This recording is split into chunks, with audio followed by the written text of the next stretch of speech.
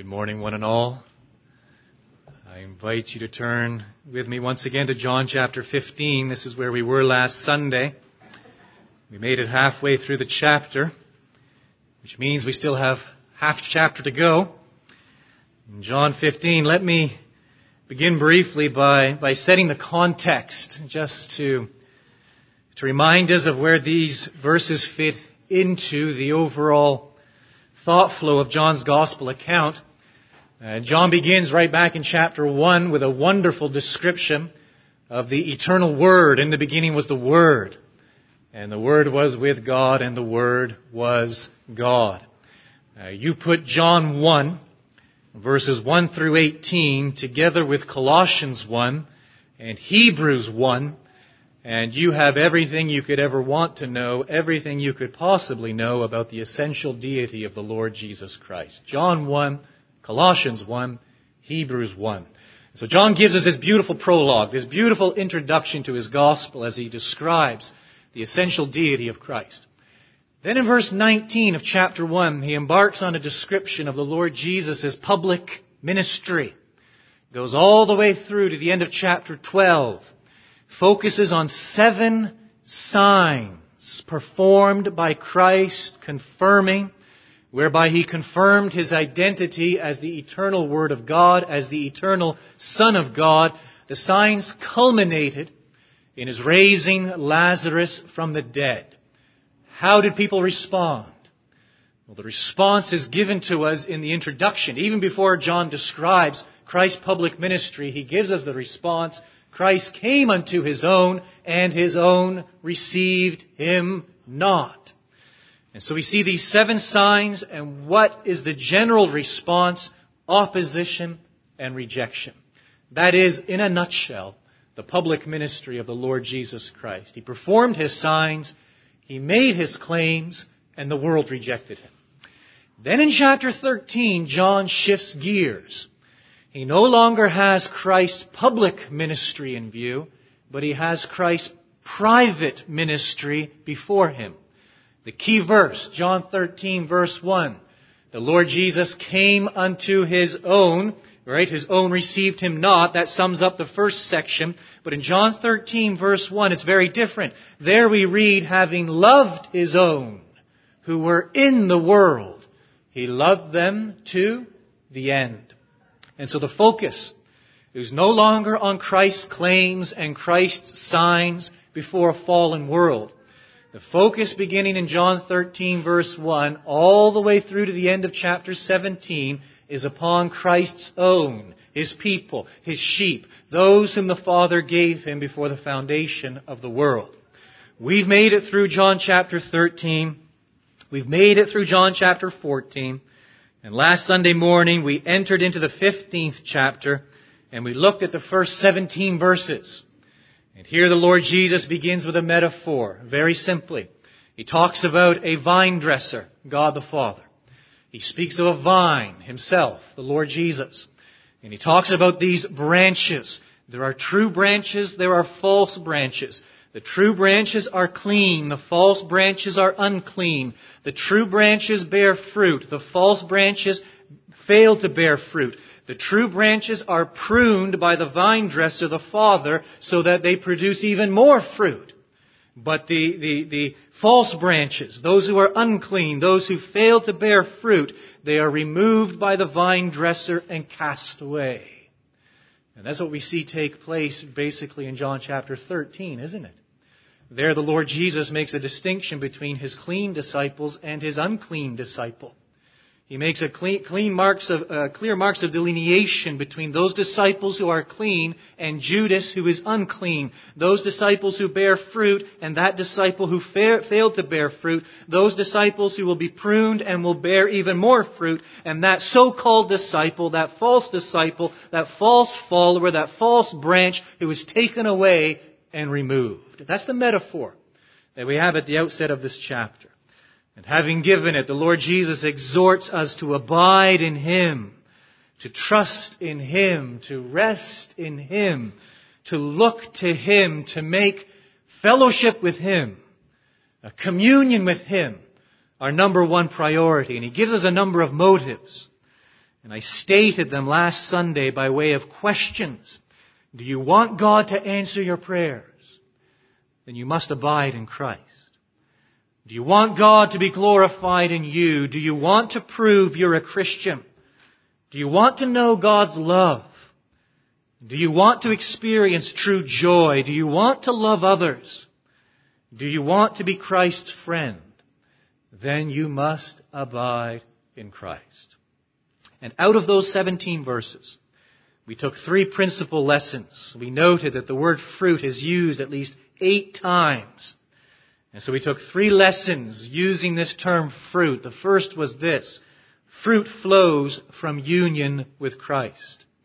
The character of the vine is reproduced in those who are truly in union with Him, Christ-likeness. The second lesson, fruit proves the sincerity or insincerity of faith. And the third lesson was as follows: fruit glorifies God. Fruit glorifies God.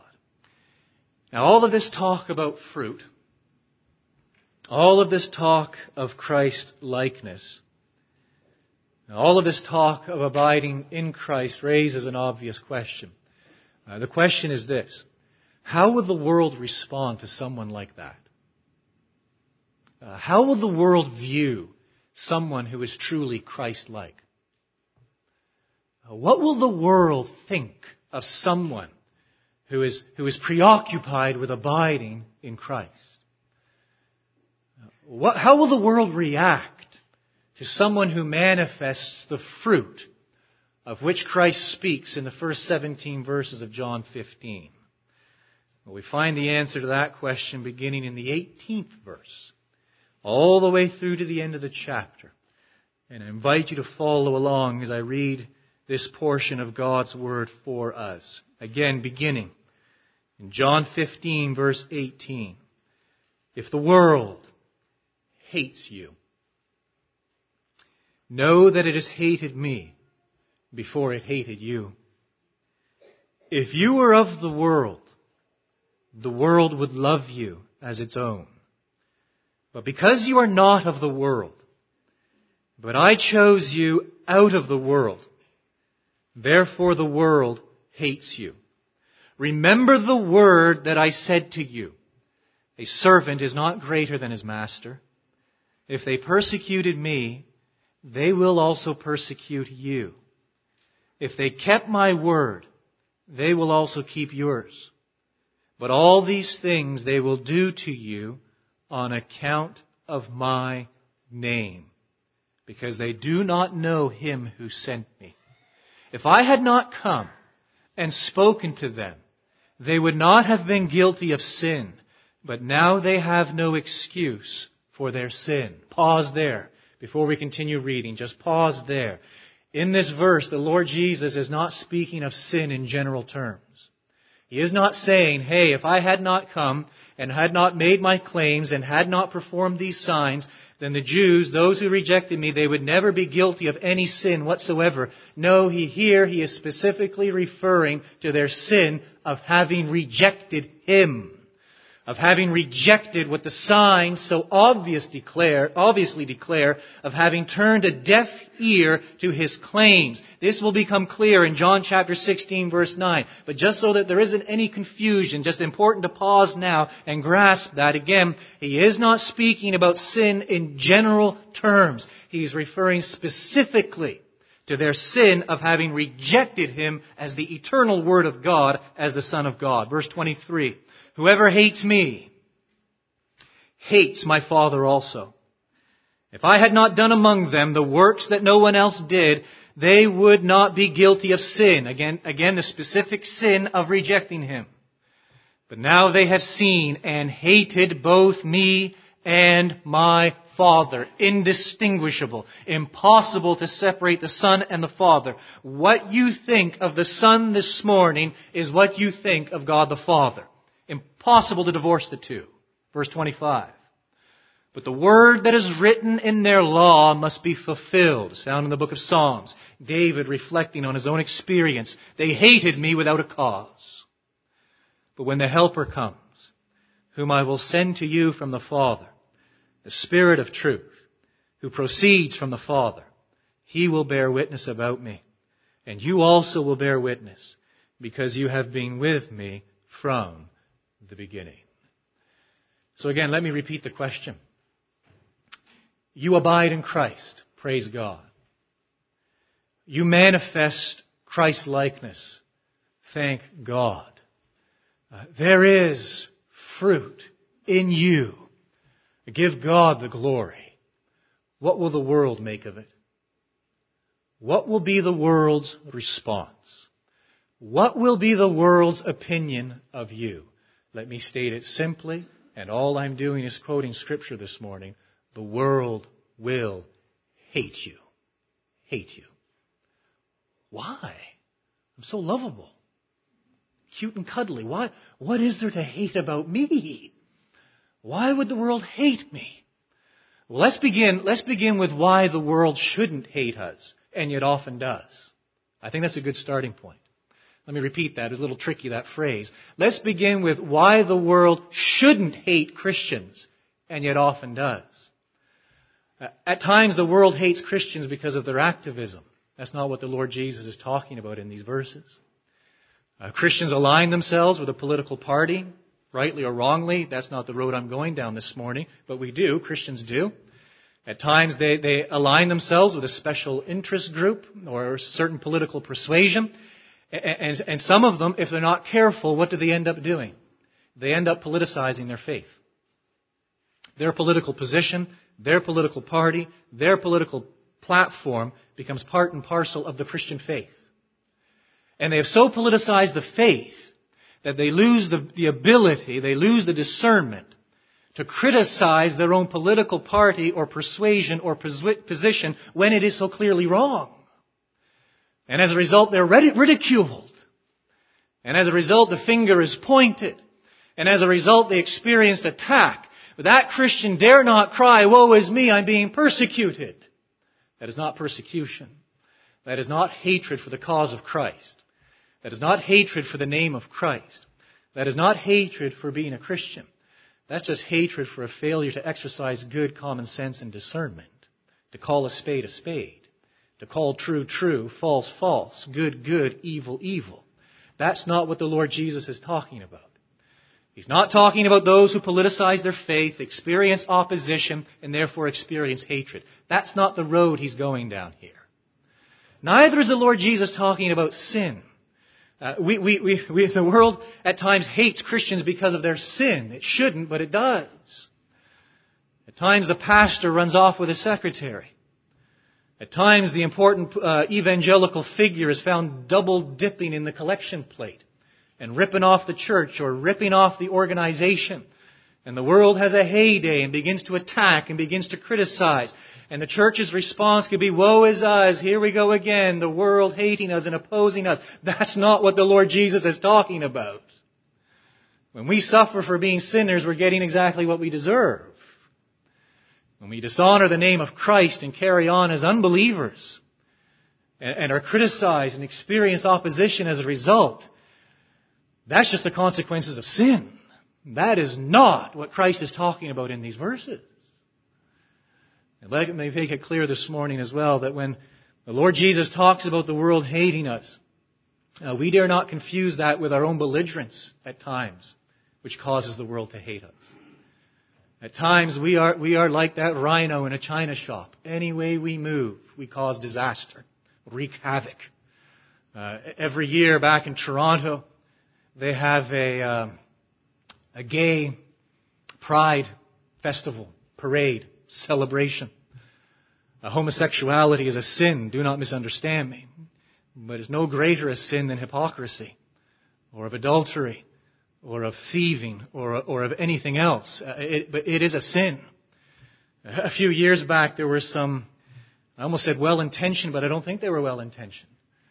Believers who decided to go down to the gay pride parade, and rather than seeking to, declare sin, declare God's saving grace, they decided simply to hold up these placards, "God hates homosexuals." God hates homosexuals. They experienced tremendous hostility. the response was what you might expect. That is not what the Lord Jesus is talking about in these verses. That is simply suffering the response of belligerence. That is not being persecuted for Christ's sake. That's being persecuted for being an ignoramus. That's all that is. And we dare not confuse it. We dare not hide behind this banner of persecution. I'm following Christ. I'm doing this in Christ's name. When in actual fact, we may simply be hiding behind our own activism, our own sin, our own belligerence. Peter writes, "Let none of you suffer as a murderer or thief or an evildoer or as a meddler. Yet if anyone suffers as a Christian, let him not be ashamed, but let him glorify God in that name." So what does it look like? What does it look like to suffer as a Christian? Why should we expect the world to hate us? Why should we expect opposition and ridicule? What is a legitimate reason for persecution and for the world to direct its hatred toward us? Well, the Lord Jesus gives a threefold answer in the verses that we've read this morning. The first answer is found in verse 18. If the world hates you, know that it has hated me before it hated you. And so the first legitimate reason why the world hates us, Christians, is because, simply put, it hates Christ. Why does the world hate Christ? He tells us back in chapter 7, verse 7, listen carefully to these words. The world hates me, says the Lord Jesus, because I testify about it, that its works are evil. That's why the world hates the Lord Jesus. The world hates the Lord Jesus because He is the light that has come into the world. He is the light that penetrates the darkness. He is the light that shines on the inner recesses of the soul and shows man his sin, reveals man to be exactly what he is. Man finds it repugnant. Man will not tolerate it. Man will not bear it. And so anything that shines the light on him and shows him, causes him, forces him to look in the mirror and acknowledge and see exactly what he is, that thing becomes the object of his animosity. Of his hostility, of his hatred. You see, as long as the world thinks the Lord Jesus is simply some sort of coach, they have no problem with Him. As long as we present Jesus as a guidance counselor, the world has no problem with Him. I don't know why I do it. I need help. The last night I watched the Power Hour, or was it the Hour of Power? It wasn't Robert Schuller, it was his daughter, Sheila Schuller. Say that 10 times fast. 15, 20 minutes. No mention of heaven. No mention of hell. No mention of sin. No mention of the cross. No mention of Scripture. Not even a mention of God. You see, Jesus as a coach, as a counselor, as a humanitarian, as someone to come alongside, as a crutch, the world has no problem with that Jesus. But the moment the light of Christ shines into the darkness, as soon as the world hears what Christ has to say about it, as soon as people hear and understand what the Lord Jesus testifies concerning them, of their utter and absolute sinfulness, of their desperate need for a penal substitutionary sacrifice, of their desperate need for poverty of spirit, for self-abnegation, for humility, to humble oneself before the Lord Jesus. As soon as the world is faced with such a Christ, it stirs up in them, it wells up in them such hatred and animosity toward Christ. And here's the problem.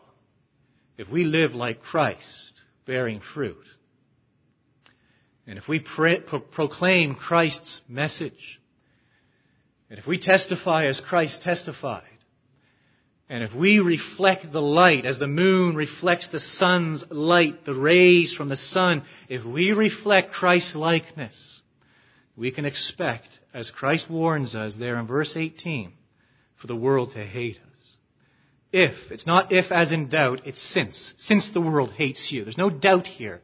This isn't something that might potentially happen. No, this is what will happen. The world hates you. Know this, that it has hated me before it hated you. That's the first reason why the world hates us. Because it hates Christ. The second reason is found in verse 19. If you were of the world would love you as its own. But because you are not of the world, but I chose you out of the world, therefore the world hates you. Now, the world loves its own. The world loves conformists. The world detests the nonconformist, nonconformity. When the world looks at itself, when people look at people, they want to see a mirror image of themselves. They want to be affirmed in their sin and in their selfishness and self-centeredness. But you see, God has chosen us out of the world. There's sovereign grace. There's the doctrine of election. Chosen us out of the world. We have become recipients of His grace, saving grace, transforming grace. Therefore, we are different from the world. And the world despises that which is different. R.C. Sproul tells of a time when Billy Graham played golf with President Gerald Ford, Jack Nicklaus, and another pro. Later, the pro complained to a friend that he didn't need to have Billy Graham cramming religion down his throat. He thereupon made for the driving range and took out his anger on a bucket of golf balls. When his friend followed and asked him, "Was Billy a little rough on you out there?" The pro sighed and said with embarrassment, "No, he didn't even mention religion." R.C. Sproul explains. Astonishingly, Billy Graham had said nothing about God, nothing about Jesus, nothing about religion. Yet the pro stomped away after the game, accusing Billy of trying to ram religion down his throat. What had happened? Simply this.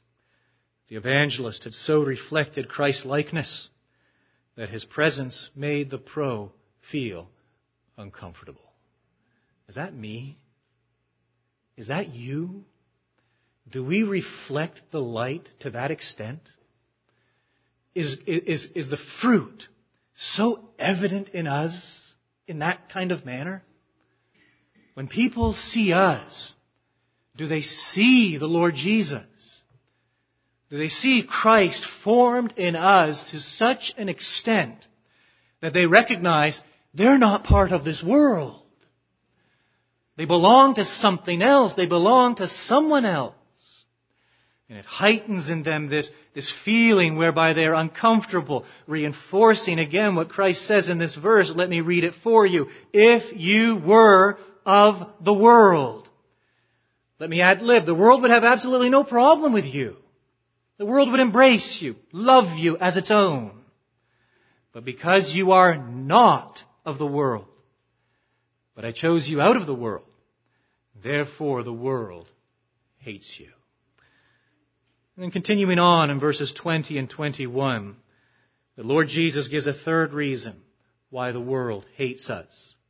Verse 20, remember the word that I said to you.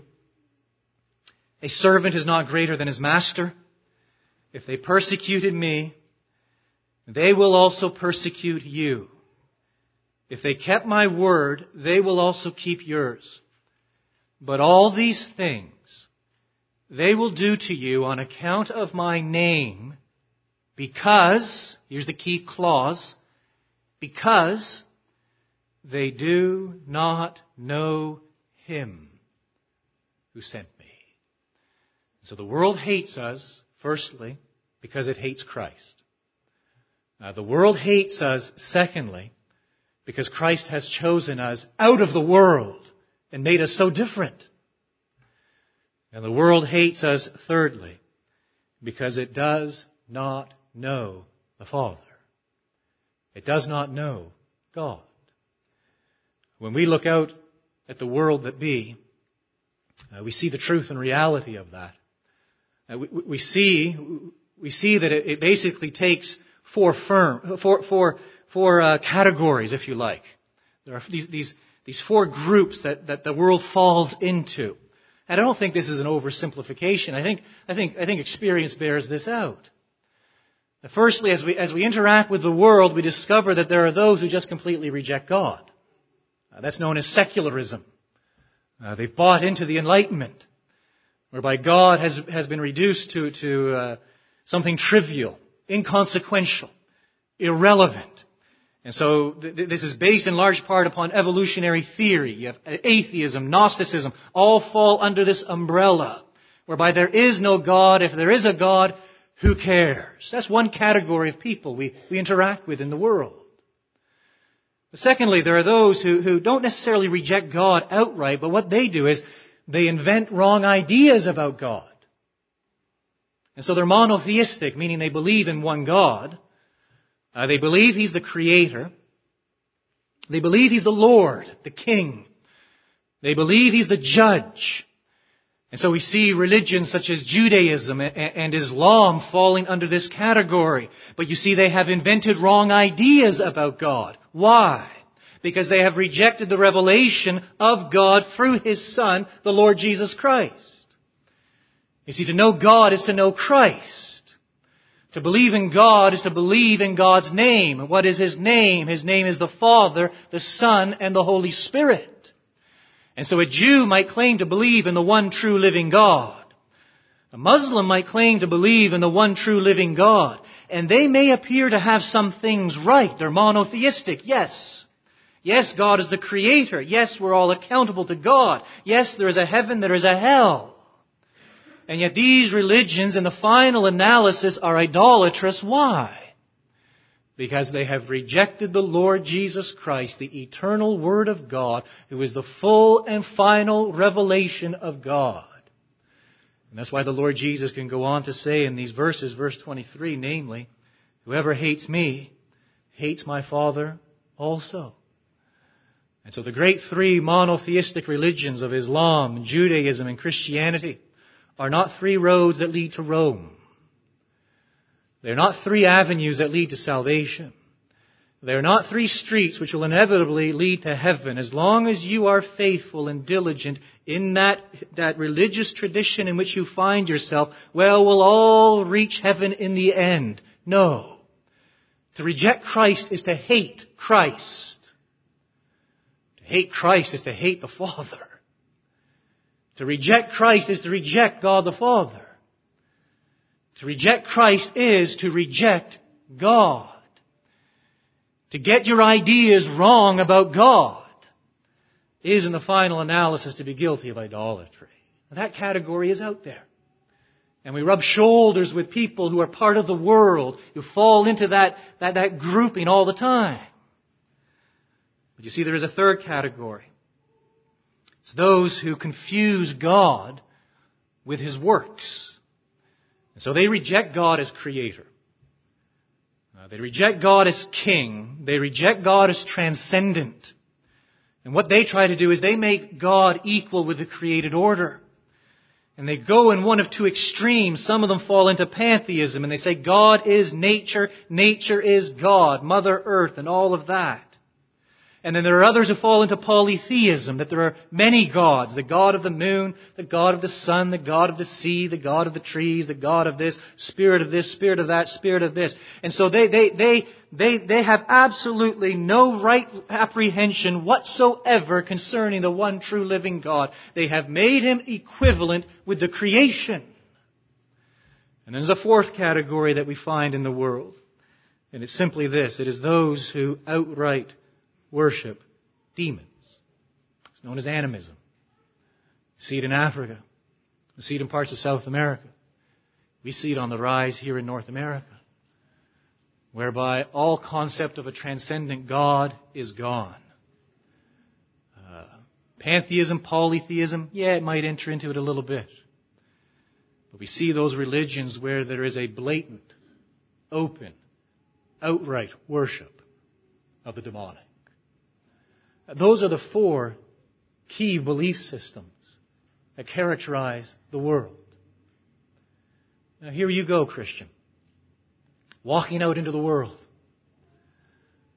And you have the audacity to say, well, Christ says, I am the way, I am the truth, I am the life. No man comes to the Father but by me. That will engender one of two responses. There will only be one of two reactions. There are only two possibilities. If we're declaring the gospel faithfully, accurately, and if we are truly reflecting and mirroring the image of Christ, there are only two options, two possibilities as we interact with those four different categories, the world. The first is this: there will be humility. That the Spirit of God will work in that individual. And as we declare Christ as the only way of salvation, as we proclaim the penal substitutionary sacrifice of the Lord Jesus Christ, as we declare that there is no other name under heaven by which man must, can, will be saved other than the name of Christ, that will, if the Spirit of God is working, produce humility, whereby that person sees their foolishness, sees their rebellion against God, sees their idolatry, sees their sinfulness. And it will cultivate in them that poverty of spirit that is so precious in God's sight. And from that poverty of spirit there will be sorrow and a mourning for sin, a grieving over sin, as having sinned against such a glorious God. And that will lead to meekness, whereby they will confess that anything short of hell is a mercy. That's meekness. Anything short of eternal damnation is a mercy. That's what it means to be meek. And it will stir in them a hungering and a thirsting after righteousness, whereby they will turn to the Lord Jesus, repenting of their sin, believing in Him, that they might find themselves clothed in the righteousness of Christ, a humble, believing, penitent sinner turning to Christ. That's one possible reaction. The second possible reaction is what? Absolute hostility and animosity. Who do you think you are? Oh, the world hates it. The world hates to be reminded of its sin. And the world hates and resents the absolute claims of Christ. And when we faithfully proclaim that message, when we faithfully declare that there is no other way to be saved under heaven other than the Lord Jesus Christ, and we declare it to the world, if the Spirit of God isn't working, we can expect the world to hate us. Why? Because it hates the Father. It hates God. And it resents anyone who challenges their own little belief system that they've created for themselves.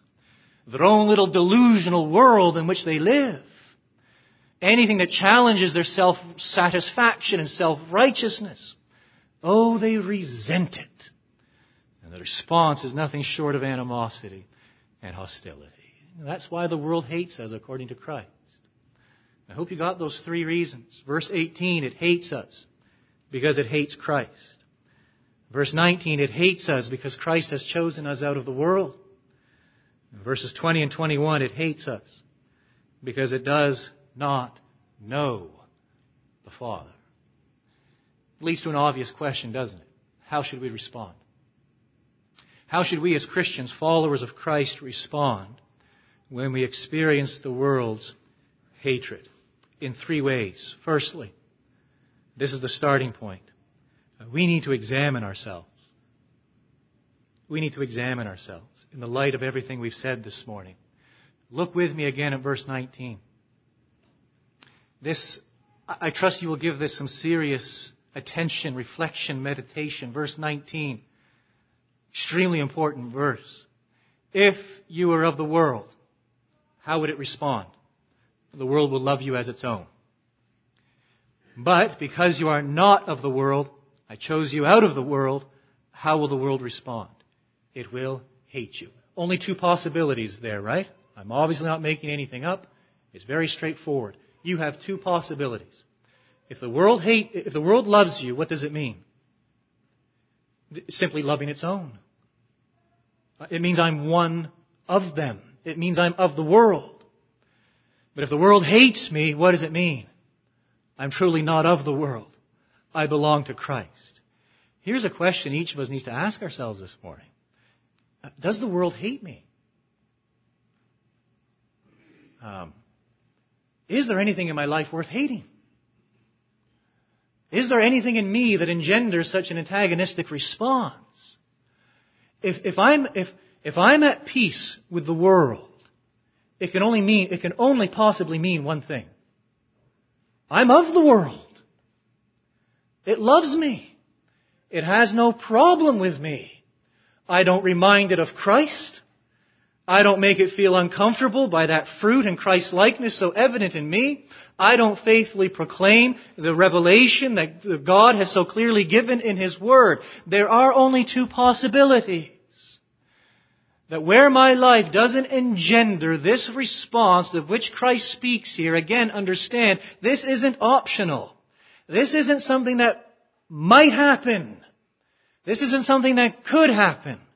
This is a stark reality that Christ is describing for His disciples. The world hated me, and you can understand this. You can bank on this. It will hate you. When the world looks at me, does it see holiness? Does it see that I am truly clean? Born again, that the Spirit dwells within. I'm not asking, does the world see perfection? Of course the world doesn't see perfection. We'll never see perfection. But does the world at least see a penitent sinner? And does the world see someone who's occupied and whose chief desire is to grow in holiness? When the world looks at me, does it see faith? Does it see someone who believes in God and believes in His Son, the Lord Jesus Christ, lives accordingly? Make my decisions accordingly. Make my choices accordingly. My values, my thinking, my complete belief system. All that I do shaped by my faith in God and in His Son, the Lord Jesus Christ. When the world looks at me, does it see someone who's heavenly minded? Someone who's occupied with this great promise that Christ is coming again. I am dust. I will be worm's meat. This world will pass away. This world is passing. This world is trivial. Does it see someone whose greatest concern is for eternity? Does it see someone whose affections and values and decisions and choices are shaped by heavenly mindedness? As the world looks on, does it see someone who loves his brothers in Christ? By this the world will know you are my disciples. The love you have for one another. Not some wishy-washy sentimental feeling, but a humble love, a love which expresses itself in action, a love which follows the example which Christ laid down for us so clearly in the 13th chapter when He laid aside His garments and began to wash His disciples' feet. Does the world see that kind of love in me? Does the world see peace? That peace which passes understanding. That peace which defies explanation. That peace which eludes the world's grasp. As to behold that quietness of soul in me, one who trusts and rests in the inscrutable providence of God. As it looks at me, does it see fruit? A branch that truly abides in the vine. A branch that is one with Christ and bears fruit. That Christ-likeness, that fruit of the Spirit. So precious in God's sight. What does the world see when it looks at me? If it loves me, I know why. It's because I'm of the world. The world loves and adores and accepts and receives its own. If it hates me for the right reasons, I know why. It's because it hated my Lord and Savior, Jesus Christ. The second response should be this. When the world hates us, we experience opposition, whatever the nature of that opposition. We shouldn't be surprised by it. Shouldn't be surprised. I mentioned some Sundays ago that I used to do a little roofing in my younger days.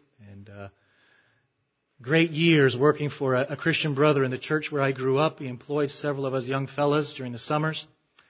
And on one particular occasion, we arrived at the job site and went up on the roof, walking around. And imagine my surprise when I fell through the roof. The water had been seeping in and the roofing boards were rotten and I couldn't see it, hidden under the shingles. Through I went, caught myself on the roof joists. Surprised, shocked, startled. Not as surprised as the homeowner. Cathedral ceiling, underneath with his coffee and bagel as my 10.5 foot sneakers came through the ceiling and the drywall crashed around him. Surprised, shocked, startled by something we don't see coming. And how sad that is, that when opposition arises, when hostility rears its ugly head, when we're facing persecution, we're like deer caught in the headlights. What's going on? How could this possibly be? This isn't normal. This isn't right. No, you see, brothers and sisters, the opposite is true. If there is no opposition, we should be surprised. If there is no animosity, we should be startled. If there is no hatred, we should be asking, why? And yet where there are these things, there should be no surprise on our part. Peter says, beloved, do not be surprised at the fiery trial when it comes upon you to test you, as though something strange were happening to you. It's not strange. It's normal. Abel, Noah, Abraham, Jacob, Joseph, Moses, David, Isaiah, Jeremiah, Daniel, John the Baptist, the Lord Jesus, Paul, Peter, all of the disciples experienced what? The hatred of the world. God himself prophesied that it would be so. First prophecy given back in Genesis chapter 3. I will put what? Coziness, ease between the seed of the woman and the seed of serpent. I will put enmity between the seed of the woman and the seed of the serpent. What is enmity? Fancy word for hatred. And the enmity burst forth, does it not, in Genesis chapter 4, where the seed of the serpent, Cain, murders the seed of the woman, Abel. And that has been the history of these two cities. That has been the history of these two peoples groups right from the beginning to the present, and will be until Christ returns in glory. Animosity, enmity between the followers of Christ and those who reject Christ. Do not be surprised. John Piper states, this is a hard lesson. I won't pretend to have learned it this morning. Still learning it. Frustration is normal. Disappointment is normal. Sickness is normal. Conflict, persecution, danger, stress, they are all normal. The mindset that moves away from these things will move away from reality and away from Christ. Golgotha was not a suburb of Jerusalem. And our third response is found in verses 26 and 27. We should take great comfort, great joy, great strength. Let me share this with you briefly. Our time is slipping away. Verses 26 and 27. It's the second time Christ gives this promise in the upper room discourse. But when the Helper comes, whom I will send to you from the Father, the Spirit of truth, who proceeds from the Father, he will bear witness about me. And you also will bear witness, because you have been with me from the beginning. We see that promise in action in the opening chapters of Acts, don't we? Prior to Pentecost, prior to the baptism of the Spirit, this pouring forth of the Helper, sent from the glorified Christ. Prior to that event, what had the disciples been like? On the night of Christ's betrayal, what were the disciples like? Where were the disciples? Nowhere to be seen. gripped with fear, overcome with anxiety. Peter himself denying his Lord and Savior 3 times.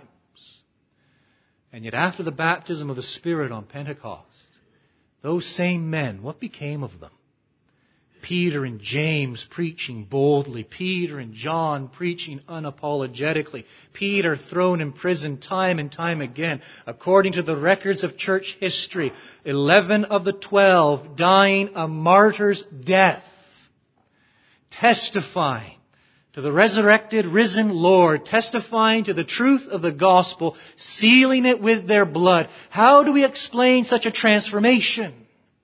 How do we explain these men who fled on the night that Christ was betrayed and but a month later are declaring Christ to a world that hates them? There's the answer right there in verses 26 and 27. The fulfillment of this promise. Christ promised to send the Helper. He hasn't reneged on the promise. Now, the promise is as real for the believer today as it was in the opening chapters of Acts. The promise is as real for us today as it was for the martyrs who stood in the Roman Colosseum. The promise is as real for us today as the reformers who suffered terribly in the 15th, 16th centuries. The promise is as real for us today as it is for believers in China, Nepal, and other countries where they're suffering horrendous persecution. The promise is the promise. Christ does not renege on His promise. He has bestowed the Helper upon us to strengthen us, to give us wisdom when we experience this kind of hostility, to give us strength when we experience this kind of opposition, to enable us to proclaim the truth with love when we undergo this kind of hatred. Let me leave you with just a few questions. I was going to expand on these, but perhaps giving you the questions is sufficient in and of itself. Here's the first question I think we need to ask ourselves this morning. Am I of the world? There may very well be someone here this morning who is of the world. And Christ's message to you is so simple. Repent and believe on Him for the forgiveness of your sins and for the salvation of your soul. Understand who and what you are. And understand that by nature this morning you are a child of wrath, with God's judgment hanging perilously over your head. And the cry of Scripture, the cry of the Spirit, the cry of the Son, the cry of the Father is unanimous. Repent and believe for the forgiveness of your sins. The second question we need to ask ourselves this morning is this: do I understand that friendship with the world as a Christian is impossible? It's not even an option. To be a friend of the world is to be an unbeliever. To be a believer is to stand in direct opposition, an antithetical relationship to the world. Do I understand that friendship with the world is impossible for the believer? Third question. Do I understand that conflict is normal? Nothing to be startled about. Nothing to be surprised at. It is the calling of the Christian. And lastly, do I understand that Christ has given me a wonderful helper? Our Heavenly Father, we pray that you would take these verses, this portion of your word, the truths and lessons we've derived from it, and by your Spirit apply them this morning.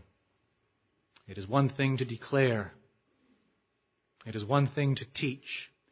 It is an entirely different matter for the Spirit to take and grant understanding and help us to apply it to our hearts and live according to it. And so that is our simple prayer this day. For your people here, we do pray that you would help us to abide in Christ, that you would make us more and more like Him each and every day. And for the unbelievers in our midst, we pray that you would be merciful to them, and by a work of sovereign grace might reveal yourself as the Lord and Almighty, that you might reveal the glory of your Son, that you might reveal to them the truth of your gospel, and you might bring them to a saving knowledge of Christ. This we ask and pray in His most blessed name. Amen.